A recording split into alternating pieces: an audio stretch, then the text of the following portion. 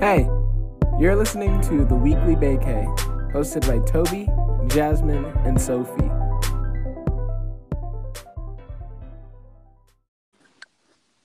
Hello and welcome to another episode of The Weekly Vacay. It's Tobi. This is Jasmin. This week we don't have Sophie because she is busy doing recruitment for her sorority. We miss her dearly, but as we all know, as young moguls, the show must go on, even if 2/3 of us are here. Yes. So to get started, I'm sure you guys know that I was long anticipating Drake's tour. It just kicked off last week here in Kansas City. So a little backstory on that. Kansas City personally got rescheduled twice. I was originally supposed to see him on Tuesday, July the 31st, and then some production issues came up and got rescheduled to like August the 10th. And then he was in Kansas City for an entire week. And then the morning of August the 10th, he rescheduled it again to August the 12th. And you guys know me, I'm a huge Drake stan. I was very, very upset. But it was worth the wait. It was like the show was everything and more that I could have ever wanted. Amigos started off, and the presence of Amigos, like, I don't know what I was expecting because I definitely saw them last summer. But Migos just has a presence on stage that's very, they're really lit. Their music is really hype and their energy is insane, but they have a way of presenting themselves on stage that's very like boss, very suave. They hold themselves together really well. So the energy was amazing. And then of course, Champagne Papi himself came on stage and he delivered. I expected a lot since he had to reschedule on us twice. So he did. He opened up with a lot of songs off of Scorpion, and then he did a little did a little throwback to the last 10 years and like performed a lot of like the old songs. And then of course, the theatrics of the set was amazing. I want to know the creative direction behind the stage design because it was executed so well. Every Drake concert that I've ever gone to, I have to give him his props for always delivering. Every show gets better. I've gone to every show that he's ever like come to in Kansas City, and every time gets better. And you can tell that his like performances and his tours evolve along with his like success in his music. He was like super corny and like had like a floating. I'm sure you guys have seen it on social media now, but he had like a floating yellow Ferrari just like going around the arena, and he was amazing. They did like a couple songs together. They only did Walk It, Talk It and Versace together, but we've never seen Versace in concert because it's like at the time that song dropped, neither of them were on tour, so that was like the first time Versace was really ever performed, and it was amazing. Yeah, I think I was personally moved. I'm sure you guys weren't surprised. I could not get myself to stop crying, but not like hysterical crying. It was more just like tears streaming down my face. I just like couldn't believe that I was there. I was happy I was finally there. It was more than everything I could have expected. And it's funny because like this stranger that was sitting next to me in the middle of the show, she was like, I don't know if anyone's ever told you this, but I'm having so much fun just because I'm watching you. Because I just could not stop dancing. I could not stop singing. I couldn't stop crying. It was just all the emotions I could have ever expected. I'm sure you guys aren't surprised. You guys know how I feel about Drake. But the tour was amazing, and it definitely was a great start in Kansas City. Of course, I was a little salty because when they got to Detroit for like the second show, he performed Sicko Mode and for like the first time, and that's something that he didn't do in Kansas City. But it's fine. I do plan on going to a Travis Scott tour, so hopefully, we can get a surprise duo performance with them. But overall, if you guys haven't gotten tickets to Aubrey and the Three Amigos, please go and get them. It was amazing and epic and everything I could have wanted, and it was worth the wait, worth all the rescheduling issues. He delivered, and yeah, like what did you guys expect, Yeah, I feel like we expected you to love it as much as you did. And honestly, I'm just happy that he didn't reschedule again and you finally got to go. But I guess the one question I have for you before we move on is, what was your favorite song from both performers that they performed at the Kansas City show? Ooh, that's a good question. So I have to say, so for Migos, my favorite was Narcos. Like, I don't know what it is about that song, but I think I just love, like, I know it's a very, like, you know, like trap song, and like it's all about, like, you know, it's all about drugs and stuff, but it's just the way that they delivered it and the way that they performed it. Again, it just, like, you know, it just reiterated, like, the boss of Migos. And you know, they were so suave on stage and just so, I don't know how to explain it. Just the way that they performed it, and they hold themselves together, and just like, you know, like the message of Narcos was really dope. And then for Drake, I think my favorite had to have been, he did okay, so one, he did a cover of a Michael Jackson song after he performed Don't Matter to Me, which again brought the tears back. But I think my favorite, oh, that's hard.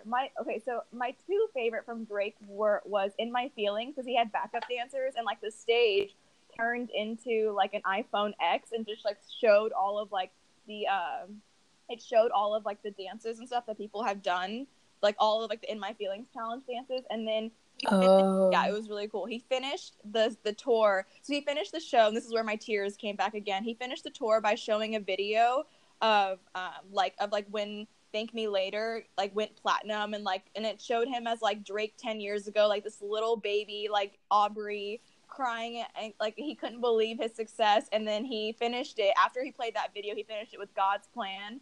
And I think he was just like paying homage to like his fans, and like paying homage to his career. Like, we're here, and like it reiterated how far we've come, and like how far his career has come, and how much he's evolved. And it was just, I think that performance really stuck with me, because you know, it was really nostalgic. And it just reiterated why I love Drake, like why my passion for him is so strong, because just like seeing him evolve and grow as a performer and as an artist is something I'm really proud of, just because you know, he had a lot of doubts, a lot of haters, and so, you know, here he is, you know, God's plan, he's here, and he's at the top, and it's champagne poppy. Yes, that's dope. And I think from what it sounds like, I'm glad that he brought the theatrics and the stage performance and everything, and I'm glad that he gave all of you guys a show that you were worth waiting for. But before we get started talking about Queen, quick disclaimer for you listeners: we're recording remotely for the first time ever, so in case you notice that we're not talking over each other as much as usual, or things start to break up a little bit, just know it's because we can't see each other. So this is practice for when I jet off in a month or so bear with us, please. Also, another disclaimer, I'm sitting in my living room, like close to the router, to ensure like good sound quality. So if you guys hear my dogs pop off, I'm so sorry. Like, these motherfuckers are crazy. Like, I have a guard dog, like no one understands, and like the slightest movement outside, she's on it. So just disregard them. Like, I don't know how we'll edit that out. If we can, we will. If we don't, I'm so sorry, but just disregard the dogs. Yes, thank you. Okay, now moving on to Queen. Nicki Minaj finally released her much-awaited album, and I know there's been a lot of talk about it in the airways and then just the media surrounding it. But before we get into, I guess, our favorite songs, etc., Jasmin, what did you think about the album overall? Overall, I think the album, I'll be completely honest, I haven't, like, I listened to it through all the way, but I've just been so distracted with, like, you know, Drake. I'm still hung up on, like, Astroworld and stuff, so my analysis of albums has kind of been skewed. Overall, I really liked the album. I know there was a lot of mixed reviews on, like, social media and stuff, just because I know Nicki's been throwing a lot of shade lately, and like, especially in the album, that's something that's been addressed in the media and, like, in the critics and the reviews, is the shade she's been throwing. I think that just stems from the fact that, you know, this album was so long awaited. A lot of people were having a lot of doubts about her. You know, people were making lots of remarks and, like, questioning her career and her credibility. So I think, you know, she really tried to use this album to reiterate, like, her boss bitch, like, female rapper, you know, take me seriously type in the game. You know, there was shade thrown at, like, Drake and DJ Khaled. There's now accusations about her not writing her own music. And regardless of whatever you believe, you know, I really think that this album, for her true stance and for her, you know, for her supporters. Like, I think she really delivered. And I know for me, like, there were a lot of great features. You know, I was glad to see Lil Wayne in on the mix. Always happy to see Future. I know she's going on tour with Future next month. And so overall, it was a good album. The songs that I liked were Rich Sex, which features Lil Wayne. I like the song Bed, that it was like the single that's off the album that features Ariana. Come See About Me is another one of my favorites. And then so is Sir, the song featuring Future.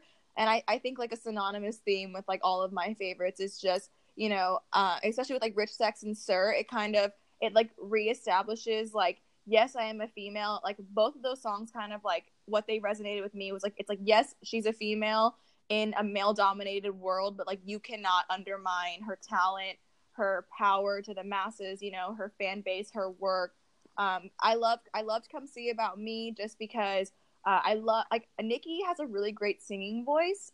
So a lot of like her music where she does like the more sentier songs where she is doing more singing, I loved. And, you know, and obviously Bed, which is a fun, flirty, sexy song with Ariana. What about you, Tobes? So I really liked, we had completely different favorites. And for me, I think a lot of it when it comes to rap, maybe I want to say 40% of why I like it so much, this other 60% just being rap culture, and then just the emotion that comes behind rap in general would have to be the instrumental. So I need a banging instrumental, and I need something that's gonna like make me get off my feet. And for me, the 3 songs that stood out to me were Fifi, LLC, and Miami. And then obviously Fifi came out early this summer with 6ix9ine, and I know not everyone is a huge fan of 6ix9ine, but this was probably one of Nicki's most popular featured songs from this whole year, other than when Motorsport came out at the end of last year or whenever it did. And I just think it's just interesting because she's dropped so many different bodies of work. She dropped Bed, she dropped Rich Sex and everything. But at the end of the day, it's like Fifi was one of the most popular songs from this summer. And in my opinion, it was one of her best features of this summer, even putting her whole album into consideration. But that's just my opinion. I think that she delivered in terms of the verses and really coming back to say like, hey, this is my story. Like, I've been quiet for quite some time, and you've had other people on the come up recently, and you had other female rappers kind of in this space, you know, obviously with Cardi B, and obviously with like Kamaya, and then even up and comers like Rico Nasty, and then finally Nicki came out with her album. But yeah, those 3 stood out for me. It's hard because I feel like with Nicki, I'm always still kind of stuck in the... Here we go. Oh no! I know what just happened. There's just someone outside. I told y'all. I'm so sorry. Drove gone. Yeah. Sorry, listeners. Yeah, this is the most organic podcast you will hear. Yeah. Go ahead, Tobes. Keep going. Yeah, but I was gonna say that I will forever just be such a huge fan of like Pink Friday and the pink print. I'm just stuck in those pink days, but I will always still like support Nicki and when she comes out with new music and etc. But when it comes to what's my favorite sound from her, always just those like throwbacks from when we were in high school and even middle school, that type of sound. But great job, Nicki. I mean, she dropped a highly anticipated album. It'll be interesting to see its breadth and then how she performs when she does take this out on tour. And then moving on to some other albums that dropped this week. As we're recording this now, of course, like maybe 8 hours earlier, like Ariana Grande and Young Thug both dropped their projects. But I'll leave that to Jasmin and Sophie to take over for next week when I'm MIA. But in terms of what else dropped this past week, we have Life's a Trip by Trippie Redd, and then a surprise album from Amine dubbed 1.5. In terms of Life's a Trip, I'm not a huge Trippie Redd fan, like in terms of listening to the music on my own, but he did have some dope features, including Diplo, Thugga, Reese LaFleur, and then Travis Scott. I did give the album a full listen, and I do appreciate his sound, and he's featured on one of my favorite songs from this summer with Jump by Julia Michaels, so I have to give him cred there. But when it comes to favorite songs that I think you should listen to, Jasmin and Sophie, and all you listeners who haven't had the chance to listen to the album yet, I would definitely say Shake It Up and Wish, and Shake It Up is one of my brother's favorites as well, so you know, I guess that's what's popping in those the young people's minds these days. And then moving on to 1.5 from Amine. I love Amine. I've been a fan. Definitely one of my favorite up-and-coming rappers. Well, I guess he's not up-and-coming anymore, but he's been around for, I guess, the past 2-3 years. This is his second full-length album, and then in terms of features, he had Gunna, G Herbo, and Rico Nasty, and I know I talked about her a little bit earlier in terms of up-and-coming.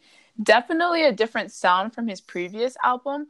It's definitely a lot more laid back, and I would say a little less saturated. Of course, like, he rose to fame with, like, Caroline, and then he had Spice Girls and all these other, like, Wedding Crashers, these very poppy, but pop-friendly rap and hip-hop, but, like, I don't know how else to explain it other than that's, like, saturated and kind of sweet.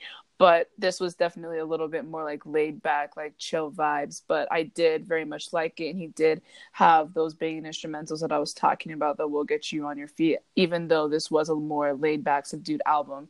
So in terms of songs, I would definitely recommend for you to listen if you want to get a full kind of view of the album. I would say Blackjack, Chingy, Can't You, and then Ratchet, Saturn Girl. And I guess that's about it for now. But like we said, I know there's tons of new music that's been coming out, and we'll definitely make sure to touch on them in the upcoming episodes. And pause, if you haven't listened to our episode from last week in which we had our friend Kirsten come on and talk about Astroworld, you definitely need to do that, especially with Travis announcing his upcoming Astroworld tour. But we'll get into that, I'm sure, in the weeks to come. Moving on to something we've been very excited to talk about. Sorry for the long wait. We need to talk about the September issues. And of course, we'll start off by talking about the importance of the September issue in fashion. So Jasmine, do you want to take the reins? Yes. So for a lot of you that probably don't know, the month of September is really important in the fashion industry, just for the simple fact that September is when, it's a very transitional period in the fashion world where we kind of will start seeing, like the new trends that are coming out, the new artistry, the new visions that designers and fashion houses are going to be showcasing. For the most part, you know, these top houses are going to start showing off like the trends and like the ideas that we're going to start seeing more, you know, as like consumers, when it comes to like that, like the clothes that we have like closer access to. This is like the time in fashion where people are just showcasing the new ideas and the new movements of where fashion is headed towards. Yeah, definitely for ready to wear, because we've seen obviously early in the summer, most people have already kind of shown out their fall winter 18. We're even seeing their spring summer 19 collections. But in terms of editorial, this is more of like from historic standpoint, like September has always kind of been the pinnacle when it comes to editorial fashion. That's why it's even a bigger deal that so many faces, black faces, are taking over. Well, you know what I mean by black faces. Yeah. I should have to say. But so many amazing Black, talented, creative faces are taking over the September issue stands all over the nation and technically worldwide. And of course, we're going to start things off by talking about Beyonce taking over the September issue and all the buzz and everything, just the historic importance behind it. But also want to give a quick shout out to all the other people that are taking over the September issues across stands. We have Rihanna for British Vogue, we have Zendaya, and we also have Kanye and Issa Rae and Tracee Ellis Ross, and these are just a few to name. I'm pretty sure I've seen collages of about 8 or 9 total Black people taking over the September covers, but these are definitely some of the biggest, of course, because of Harper's Bazaar, Marie Claire, etc., etc. But like I said, we do have a lot to cover from all these different ones, so we'll get things started off by talking about Beyonce. And of course, we talked about this a little bit earlier, me and Jasmin, before we hopped on the phone, but there's been a lot of buzz about, was Beyonce given complete creative control and that Vogue kind of stepped back. But at the end of the day, Vogue allowed Beyonce to have this humongous creative outlet. Of course, at the end of the day, they're going to still have their hand on it, but they did very much let her kind of take that creative control, and they gave her a team that was able to do that. But I think that's different from what people are thinking, that like it was a completely Beyonce run show. And of course, she had Tyler Mitchell, a 23-year-old Black photographer who has done work with Vogue previously, but this is the first time that a young Black photographer is actually shooting the September issue of Vogue. So it's hugely monumental for his career, and not only for him, but for Black creatives to come. And this is just another example of Beyonce kind of not building a higher fence, but building a longer table, as my mentor Buku is going to hop on the podcast later, is going to talk about a little. But this is definitely a huge moment for him as well. And this is going to take his career to new heights. And even though he's done some pretty reputable work in the past, this is huge. Just a huge, huge, huge move for Black creatives and just the Black community in general. But I'll quiet my rant for a little bit and let Jasmin kind of take it away and talk about her favorite takeaways from Beyonce's cover story. Yes.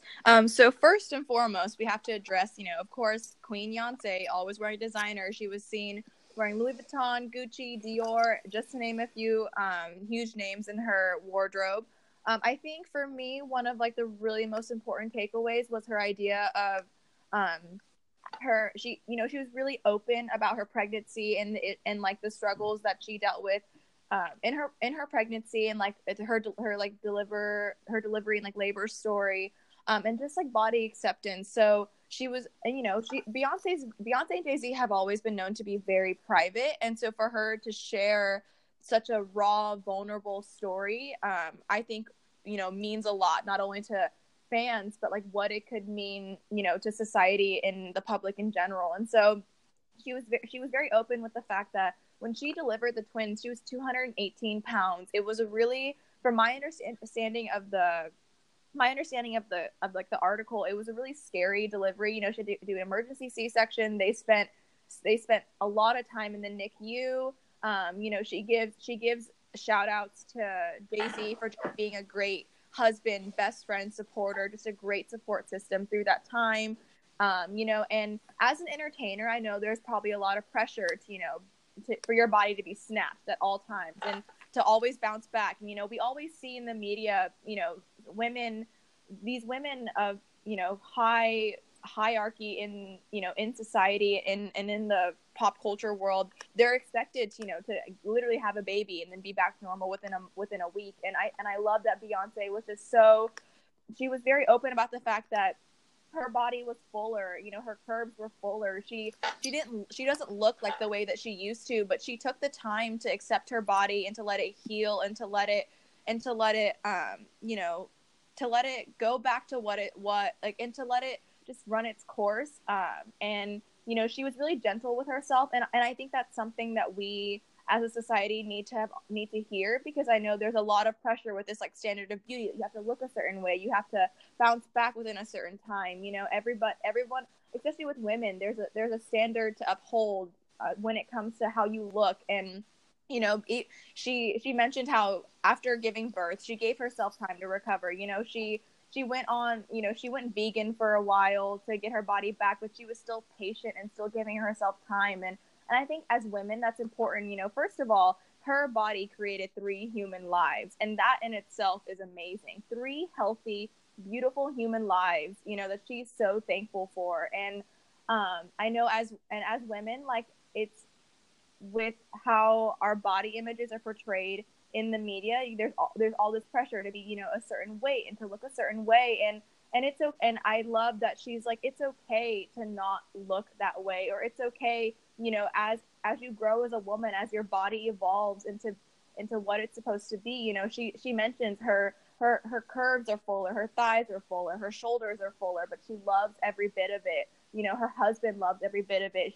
She remembers what her body endured to bring these beautiful, healthy lives into the world. And so, I think it's important, to reiterate that everybody is beautiful. And I know that's so cliche to say. And it's said so much that people kind of slip under the rug, but it's so true. Everybody is beautiful, and every human body is unique, and it's capable of something that another human body isn't capable of. And she really wanted to reiterate the appreciation of natural beauty and her natural body.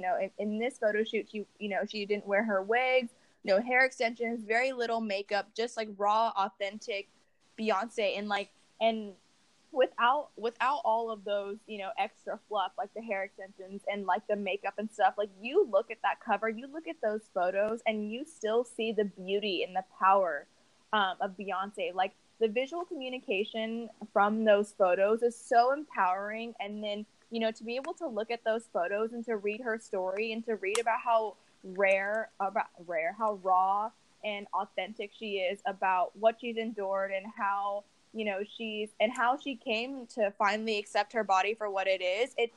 It reiterates that, you know, we need to accept diversity within the standard of beauty. And, you know, there's not one way that works for everybody, and that's okay. And, you know, for someone for someone with the platform of Beyonce, with the power of Beyonce, to really showcase that and to really be raw and open about that, I think it's so important, especially in a time now, you know, with how quick media is and how quick people are able, you know, to see their favorite celebrities and how they bounce back so fast. Like, that's not the reality of it. You know, you got to take your time. Your body is what it is. And, you know, if you're healthy and alive and living and you're able to, you know, perform tasks every day, like, that's enough. You know, as long as you are taken care of and you are living, that is enough. And I love that, you know, she reiterated that in this story.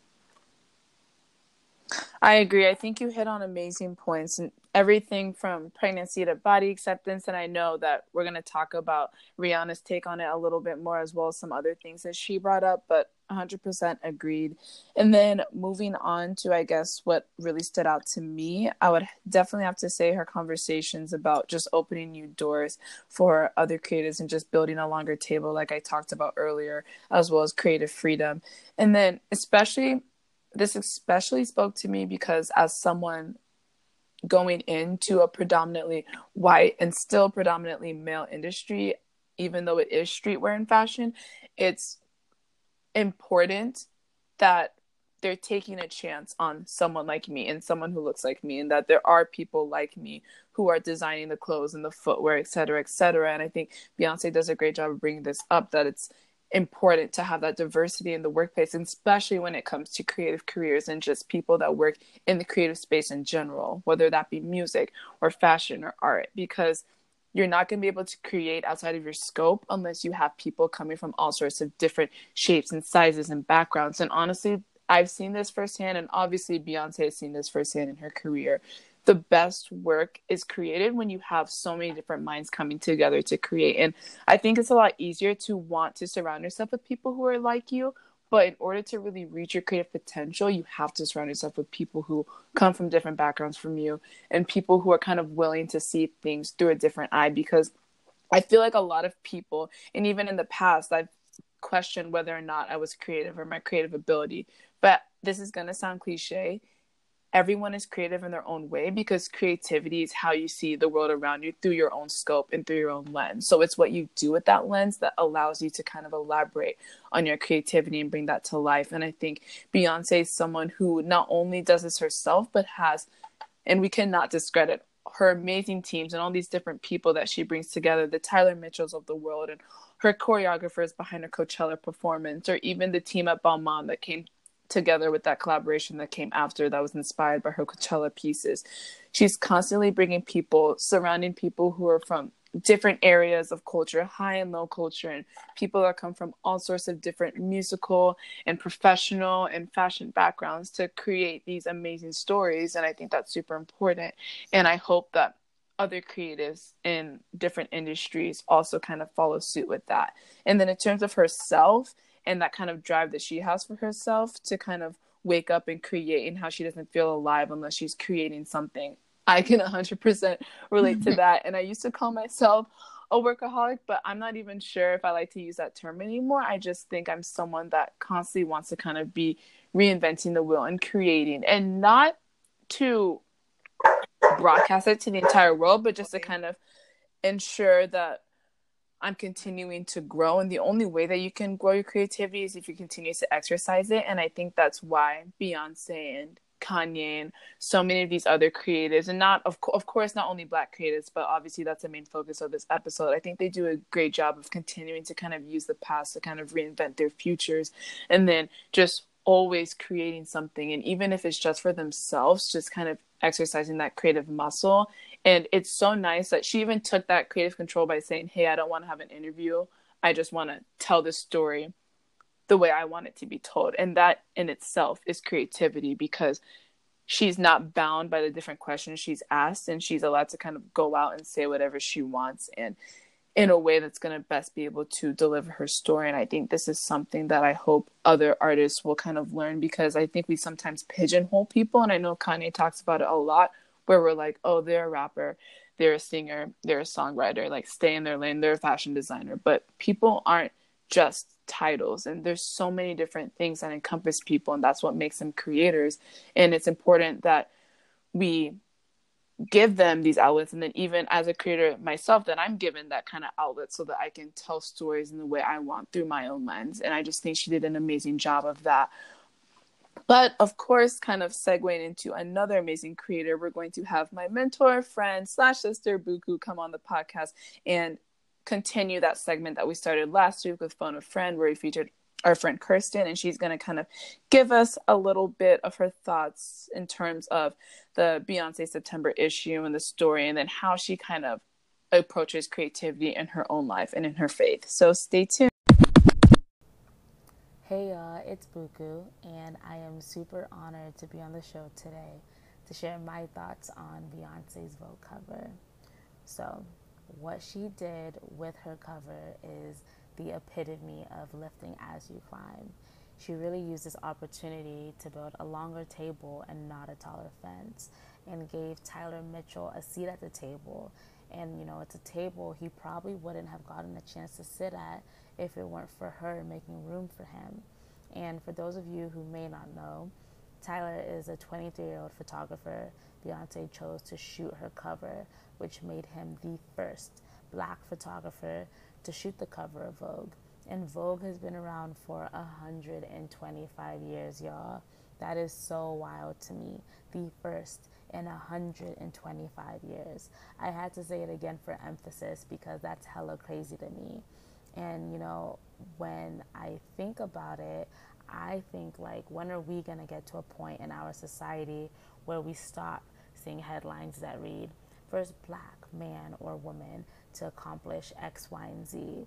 Like, nah, I wanted to get to a point where hiring Black photographers and creative directors isn't a first, and Black billionaires in every industry isn't a first, and Black entrepreneurs, you know, creatively disrupting the industry isn't a first. I want Black excellence to become normalized but still celebrated at the same time. But yeah, and you know, another reason I love this so much is because Beyonce could have easily graced the cover of Vogue with a well-known photographer, and the hype would have still been there because she is Beyonce. But she made this less about herself and more about Tyler. She showed us that power moves aren't always about yourself. And as a matter of fact, I believe the best power moves are the moves you make to help other people move into their purpose. Tyler's life will literally never be the same, and that's because Beyonce used her opportunity to create an opportunity of a lifetime for him. So that's what I really took away from this. I believe that regardless of how big or small our platform is, we should always try to elevate others. And soft plug, but I created a personally funded scholarship called the My Passion, My Life Scholarship. And I've been doing this for the past 2 years now. It's a scholarship that provides $1,000 to help a student who has accepted a summer internship with relocation costs. And I remember after the first year, my homegirl was like, "You've shown me that you don't need to have Oprah money to make Oprah impact." And that really touched me. And it goes back to my point of, regardless of how big or small your platform is, always try to find a way to help put other people on. For example, if you have a dope podcast and, you know, a dope person with, you know, a dope business, feature them on the podcast, because you never know who's going to be listening. Their next round of funding could come from one of your listeners, or their story could inspire someone else to kickstart the business they were going to give up on. You know, and at the end of the day, we should constantly be thinking of ways we can win together, get to the top together, because our success means nothing if we're not helping each other succeed as well. And last few points, but like, you know, I always tell people that I want my legacy to be because of Buku I Can. And I believe that's where, you know, that's what everyone's legacy should be. I aim to live a life that doesn't just serve me. I want it to serve God first and foremost and serve the people around me. And that's why I, you know, seek to use the blessings and opportunities God has given me to be a blessing in someone else's life. That's true success in my eyes. That's where, you know, genuine fulfillment comes from, when I'm able to use the gifts God has given me to be an answer to someone else's prayer. And, you know, I just want to continue to turn my passion into a life to inspire others to do the same. I want someone to see, you know, the way I am living a life of purpose rooted in Christ and doing my best to help others do the same and say, wow, you know, she's doing it, I can do it too. I want to be the personification of possibility for someone so they can go on and be the personification of possibility for someone else. It, you know, it really becomes a domino effect, and that's how I believe like you can create a lineage of greatness, you know, amongst your peers, amongst the people you meet in your day-to-day. Let's, you know, build that foundation of greatness by helping, you know, each other move into our purpose. So yeah, that is my 2 cents, and I hope you guys were really able to take something away from it. But again, thank you so much for having me on this show, and crossing my fingers, I hope it's not the last time I make an appearance. You guys are killing it. Thank you so much to Buku for tuning in to really talk about her creative vision and, of course, talk about one of her idols, Beyonce, and what she thought about the September issue. Buku, you're our girl, and I'm so excited to have you be a part of this. Now, moving on to Rihanna's cover. Jasmin, why don't you take us away? Yes. So just to reiterate the body positivity category that we're talking about right now, I love that Rihanna was super open and apparent about the fact that her body has fluctuated over the years. You know, she's a woman that, you know, her life is moving and she's changing and she's growing as an adult as well.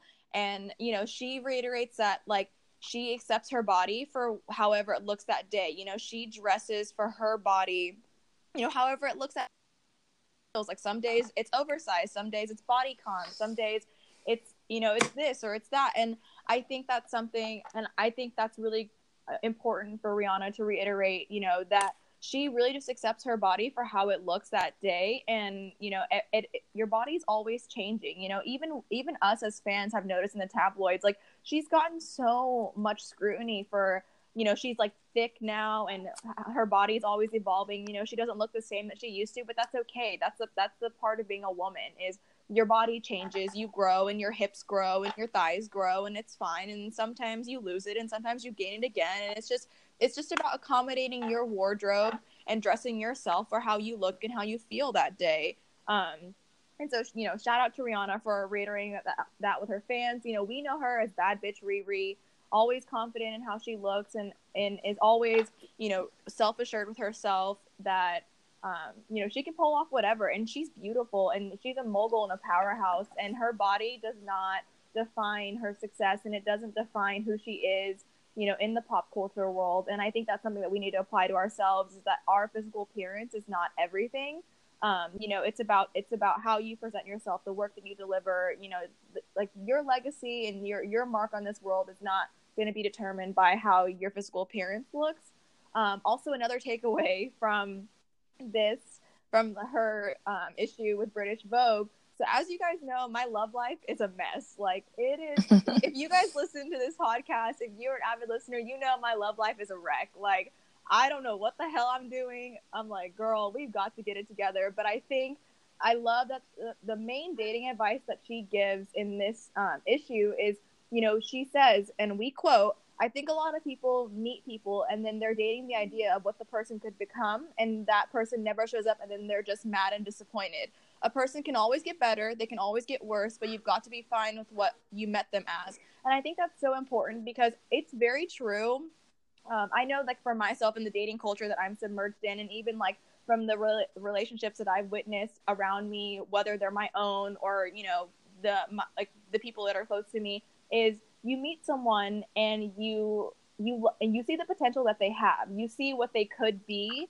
And I think that, you're always holding them to that standard of what they could be. And you just have this hope and this will and this wish that they'll grow into that person. But like, what people don't understand, or I think what people forget about the reality of life is, life hits you at all different kinds of aspects, and lots of stuff comes and goes, whether you expect it to or not. And people don't always grow into what they should be, like, life may hit that person differently, and they may take a complete 180 different direction than you expected. And I also, for me, like, personally, I genuinely feel like if you can't sit there and claim that you love somebody and that you accept them for who they are if you have this hope that they're going to change, because it's not snaps. Yeah, right. Like, I don't know. I feel like there's some kind of, you cannot say that you love somebody for who they are if you love them for the hope of what they're going to be, because one, there is no guarantee that they're going to be that person, and two, like, that's not loving someone fully. That's not loving someone for who they are. And yes, like, right now there's a stigma that unconditional love is very toxic, but it's and it is in its own sense, that's an argument for a different episode. But like, if you're going to sit there and proclaim unconditional love, and that's what you're going to voice for, and that's what you're going to advocate, you have to accept a person fully for who they are at that moment. And also too, I love that Rihanna, like, there's, she was dating this like billionaire heir to, I don't know much about her like love life, because I know she's actually very private about it too. But she eventually broke up with him. It was a good relationship, but she just got tired of him. And in the media, she's always reiterating, like, I'm never looking for a man. I'm focusing on my career. I'm focusing on my businesses. And I think that's something that is also a very important takeaway. Is I think people have this idea of love and as like romantic relationships as you're looking for a half. And if you're in my issue, and I know that a common trend that I've noticed is if you're always seeking another half and you're not fulfilled within yourself, that can actually put you in a really dangerous, toxic position, because a lot of like toxic, manipulative people sense that weakness and they sense that emptiness in you, and that's where you can be taken advantage of. That's where turmoil can happen in relationships. Is you have this missing piece of you have this hole that needs to be fulfilled, and you need someone else to come in with it, but you don't know who you could be running into and who's going to take advantage of that. And I think I know, like, for Tobi and I, it's so important for us whenever. Yeah, I was waiting for you to bring this up. Yeah. I was like, I feel like I'm not good. I can't see her face, so I don't know when I'm going to be able to cut in, but I know she's going to say it, so I'm going to sit back. No, and like, Tobes, like, we always say this, like, it's important that first within yourself that you are fulfilled and you are whole as one, because relationships, whether they're romantic, platonic, whatever, you are not one unit. You are two coming together as a partnership. If one of you, reiterating, that goes for friends too, as Jasmin said. There are so many girls we see day to day, and even I used to do this when I was younger. It's like you find things that you're missing in yourself and other people, and then it allows you to become too dependent on them. It's like that goes for your friends, it goes for your homies, it goes for boyfriends, girlfriends, anything. It's like you cannot replace or make up for traits that you just haven't grown into yet and find them in someone else, because you cannot depend on other people the way that you can depend on yourself. Right. And also, like, because you never know, people love to switch up on you. And so what happens, when that relationship goes to turmoil, and then you're missing a part of you, and that's not how it should be. I'm a genuine advocate that, like, you should always seek relationships. You should always seek relationships in your life, no matter what they are, as like, what can I bring to your life and what can I bring to the table, not like what can you fulfill for me, if that makes sense. And yeah, it's just, I just have seen a lot of relationships in my life, go to turmoil, not even within my own, but just like the people around me. And I've seen how it affects people when they're like, oh, I lost my other half, and like and it's like, girl, this is the thing, okay? Like, this is a partnership. We are two, because the thing is, if one of you dies, is the other one gonna die too? Like, no. That's not how that goes, you know. 1 + 1 is 2. There's no half plus half equals 1. None of that. And I think that's the issue. That is the issue. Exactly. And so I love that Rihanna is just so open and apparent about, you know, like she is a bad bitch Riri. She is a powerhouse and a mogul on her own. You know, whether or not she's with a man does not define her success. You know, she's no longer with this guy that she was dating, and you know, Fenty is still popping off the charts. She's probably writing dope music right now that we are, you know, long awaiting for. And you know, it doesn't deteriorate anything from her career. It doesn't take away anything from her career. Her no longer being with this guy, and I think that's so important it's important for everyone, not just women. You know, to really make sure that you find that fulfillment within yourself first, because you don't want to put yourself in a vulnerable position with someone, you know, that could be toxic and manipulative, that could take advantage of you over, you know, for we just can't reiterate healthy relationships enough. And like, you have to be complete and whole within yourself first. And yes, agreed. But before this spirals out of control, but much needed control, we're gonna switch gears and talk about Zendaya's September issue. I love Zendaya, point blank. I just think this girl does an amazing job of representing our community, and I think she's just taken the word woke to a completely new level. But in terms of some new things that she kind of talked about in her own cover story per se, 2 things that really stood out to me had to do with her talking about her being a role model and then her career in general. So obviously we've seen like the iconic Disney spirals, you might say, over the years of where kids end up on Disney Channel and then they feel like they're pressured into becoming some sort of role model, and then it makes them kind of spiral off the deep end, and then eventually they gain their footing, and then sometimes they go back to say, well, I blame it on all the pressure I had as a kid. But Zendaya is one of the few Disney stars to make it successfully out of the Disney machine completely unscathed, and I think it has a lot to do with her mindset, and I think that is her mindset that's going to completely continues to take her career to new heights. And she kind of had the idea that you can't really bite the hand that feeds you. And I think that's something that's super important. I think it's something that a lot of celebrities and even some athletes, musicians, they kind of go through, because they kind of feel, and even people in the everyday to day lives kind of feel like they do tend to kind of bite the hand that fed them, because they kind of blame it for any issues that have come. But with Zendaya, she was on a show where she was kind of seen as the lesser half, but she didn't let that get to her, and she continued to kind of be diligent to her work and do the best that she could in her role. And then it led her to being an executive producer on her own show, her very last Disney show. And then she left, and then it was like the end of her Disney career, etc. And she kind of just completely smoothly transitioned into her career now as like a grown-up adult actress. And, you know, we saw her take on ginormous roles like in Spider-Man Homecoming and then in The Greatest Showman. And she talked about in her cover story how she would try out for white roles because she didn't want to be boxed into a certain box, and she didn't want people to think that you can just say, I want this certain type of actress and that's the only person that I'm going to have. She wanted to instead kind of open the conversation and do it in such a way that says,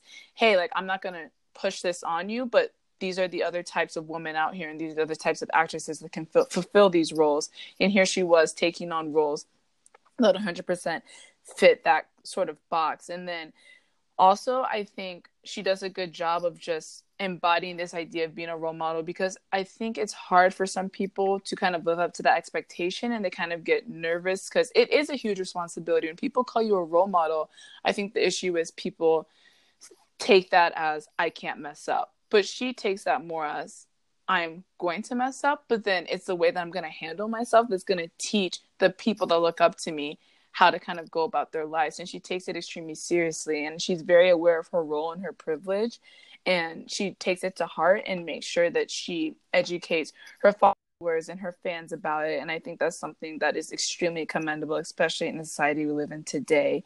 And I talked a little bit about her career and how she kind of has to carry herself a different way, but something that stood out to me that I think a lot of women of color can relate to is she knew from a very early age that she couldn't get away with the same things that a lot of her white peers can get away with. And I know that me and you talk about this, Jasmin, and even with Sophie, and even it's something that has been ingrained in my head since I was a young kid. It's like, I have to work that much harder and I have to present myself that much better because due to my skin color, people are going to automatically view me a certain way. And Zendaya is someone that is half black, half white. And she is someone that has seen both sides, and she knows, hey, like, I have to present myself a certain way or else they're going to typecast every single person who looks like me, or people who come from similar backgrounds from me, and I'm going to mess it up for everyone. And I think that is a huge weight to carry on your back, but I think that she doesn't look at it that way, and she carries herself very gracefully. And the last thing I want to touch on with her is that she is one of the few biracial actresses who really kind of flipped the switch on the conversation and was very open about it. Because in the past, I know Sophie talked about it a little bit in a few episodes prior about how she thinks that the beauty standard is changing, and I kind of bit back like, not really quite sure, you know. Sure, maybe Black beauty in some aspects is starting to get accepted a little bit more, but I think there is still a common trend of people liking Black features on white women or people of fair skin tones. And Zendaya comes as a biracial woman and is like, hey, yeah, sure, I'm getting these covers, and when people think of like Black actresses, they think of me and they put me on this pedestal, but I have privilege because I'm fair skinned and I'm biracial. It's like, what about all of my dark skinned sisters out here? And it's just something that people don't do very often.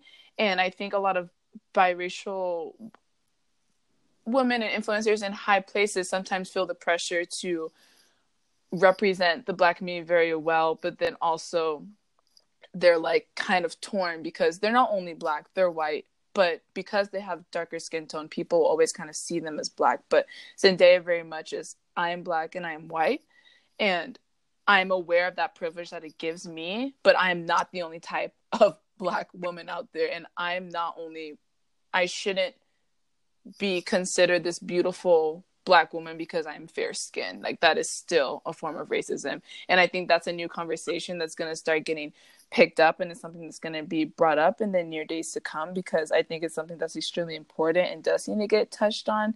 It's uncomfortable and it's touchy for some people to talk about, you know, that privilege that does come with being fair skinned. But now, since the floor is open and we're having so many conversations, I think that now's a great time to kind of touch on these. But we've touched on so many things from all these amazing covers. Jasmin, do you have any other last minute thoughts? I know with Zendaya, I mean, you hit all the good points. Like, I love that she's so aware of the fact, you know, she's like, in the media, I'm considered beautiful for a Black girl, but I'm not full Black, you know. And she's like, there's all different kinds of ranges and like all different other kind of skin tones that we need to give the same limelight and same respect and appreciation that she does for, you know, people do for her. And I know, like, in this interview, she mentioned about when that, was it the Met Gala where she wore Vivienne Westwood and like had No, it wasn't the Met Gala. It was some award show though. That was back when Juliana Rancic still worked for E. Yeah, and there was they gave her that comment about the hair. Yeah, and like, honestly, I remember that look, and I loved it. I loved that look, and like, because like, I know for me, like, I love the blend of you know, like posh high fashion, and also adding an urban cultural twist to it. Like, I remember seeing that look and I did not see anything wrong with it, and then like hearing the remarks about it afterwards, I was like, what the fuck?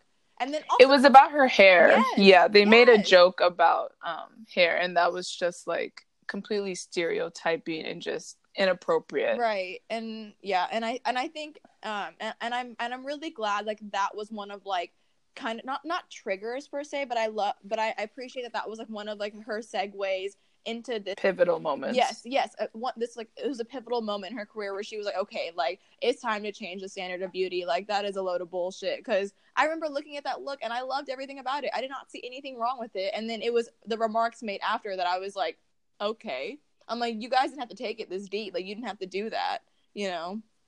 But yeah, that's all I really have to say left. I mean, like you said, I think we touched on a lot of really good points with all the issues and all the covers. Like, shout out to the month of September again with just the importance of it and like the trends that are coming forward in the fashion industry, and then also taking such a pivotal moment and like time right now in fashion is the month of September, and being able to use these Black iconic pinnacles of of pop culture and telling their stories and reiterating diversity and reiterating the standard of beauty and like how it's time to change it. It's time to add different looks, add different people, because I know it's really important. Like, I know for me, like growing up, like I'm Asian American, like I've never seen anyone ever that looks like me in the media. And so I think it's important that we have that diversity in the media, because it's important for everyone to see a version of themselves, because there's so many of us. We need representation everywhere, every industry. Like, we need people who look like us in fashion, in music, in media, in STEM, everywhere. Anywhere where people are, you need representation so you can know, hey, there's people like me doing this, or you can go and be that person. And I know that each and every one of us are going to be able to be that person in our respective industries. But before we talk about our weekly playlist, again, shout out to Kanye and Issa Rae and Tracee Ellis Ross, who also graced magazine covers very gracefully. And I'm so happy and excited for the month of September, this pinnacle moment in fashion editorial history. Jasmine, what have you been listening to this week? Okay. I've been very distracted with like Astroworld still and like the tour and Drake's tour, so I haven't been listening to very much new music except for like Nicki's album, obviously. But Quavo dropped a single, Lamb Talk, and fun fact about me, if you guys don't know, my dream car, like ever since I was a little girl, ever since I used to watch Pimp My Ride, like I wasn't supposed to be watching MTV at 7 years old, but I was. And so ever since Pimp My Ride with Exhibit, like my dream car has always been a Lamborghini. Preferably now, a Lamborghini, a Huracan Performante, or an Aventador. So it's my dream car. And so this, like the music video and like the song, A Lamb Talk, was just all, just Quavo basking in his money, basking in his success and his riches, talking about his Lambo, all the videos of all the fucking Lambos. And so I loved it. And of course, after such an iconic performance at the Drake concert, I have to give love, to anyone that comes from that show, especially, Amigos. Like I know like Takeoff and Offset are always working on their own projects as well, but like Quavo's always, releasing new shit. He's always, on new features, always releasing new singles. Lamb Talk is a banger. And, it just, again, I'm a little biased because I fucking love Lambos. What about you, Tobes? Well, for me, I've very much been listening to a few pop indie bops, kind of returning to my indie roots. I very much like this new song called Pilot with the Fear of Heights by Felicity. I know it's a long title, but I encourage you to look it up on Spotify or on our weekly Vacay soundtrack. Very cute instrumental, cute melody and harmony. And then the song Love You Like That by Dagny. I'm a huge fan of Dagny. I love people who merge like pop, R&B, EDM, indie, everything together.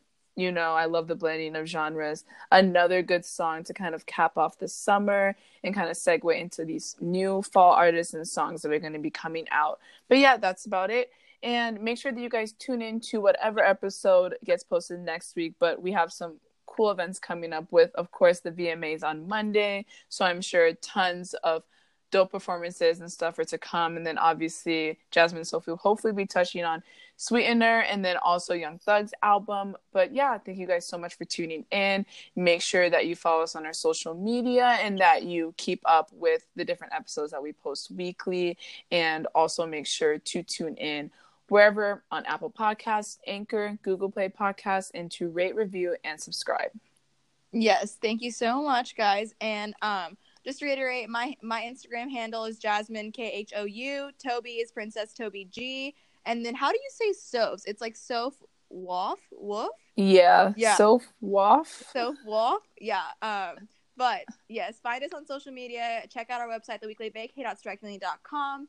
Thank you so much for listening. As always, we miss you, Soph. She'll be back next week. she's taking care of business, doing mogul things, and so the show must go on. But as always, thank you for listening, guys. I'm Jasmin. I'm Tobi, and you've been listening to The Weekly Bakery. Sorry, that was a little bit buzzy, but The Weekly Bakery. Okay, see you guys. Bye.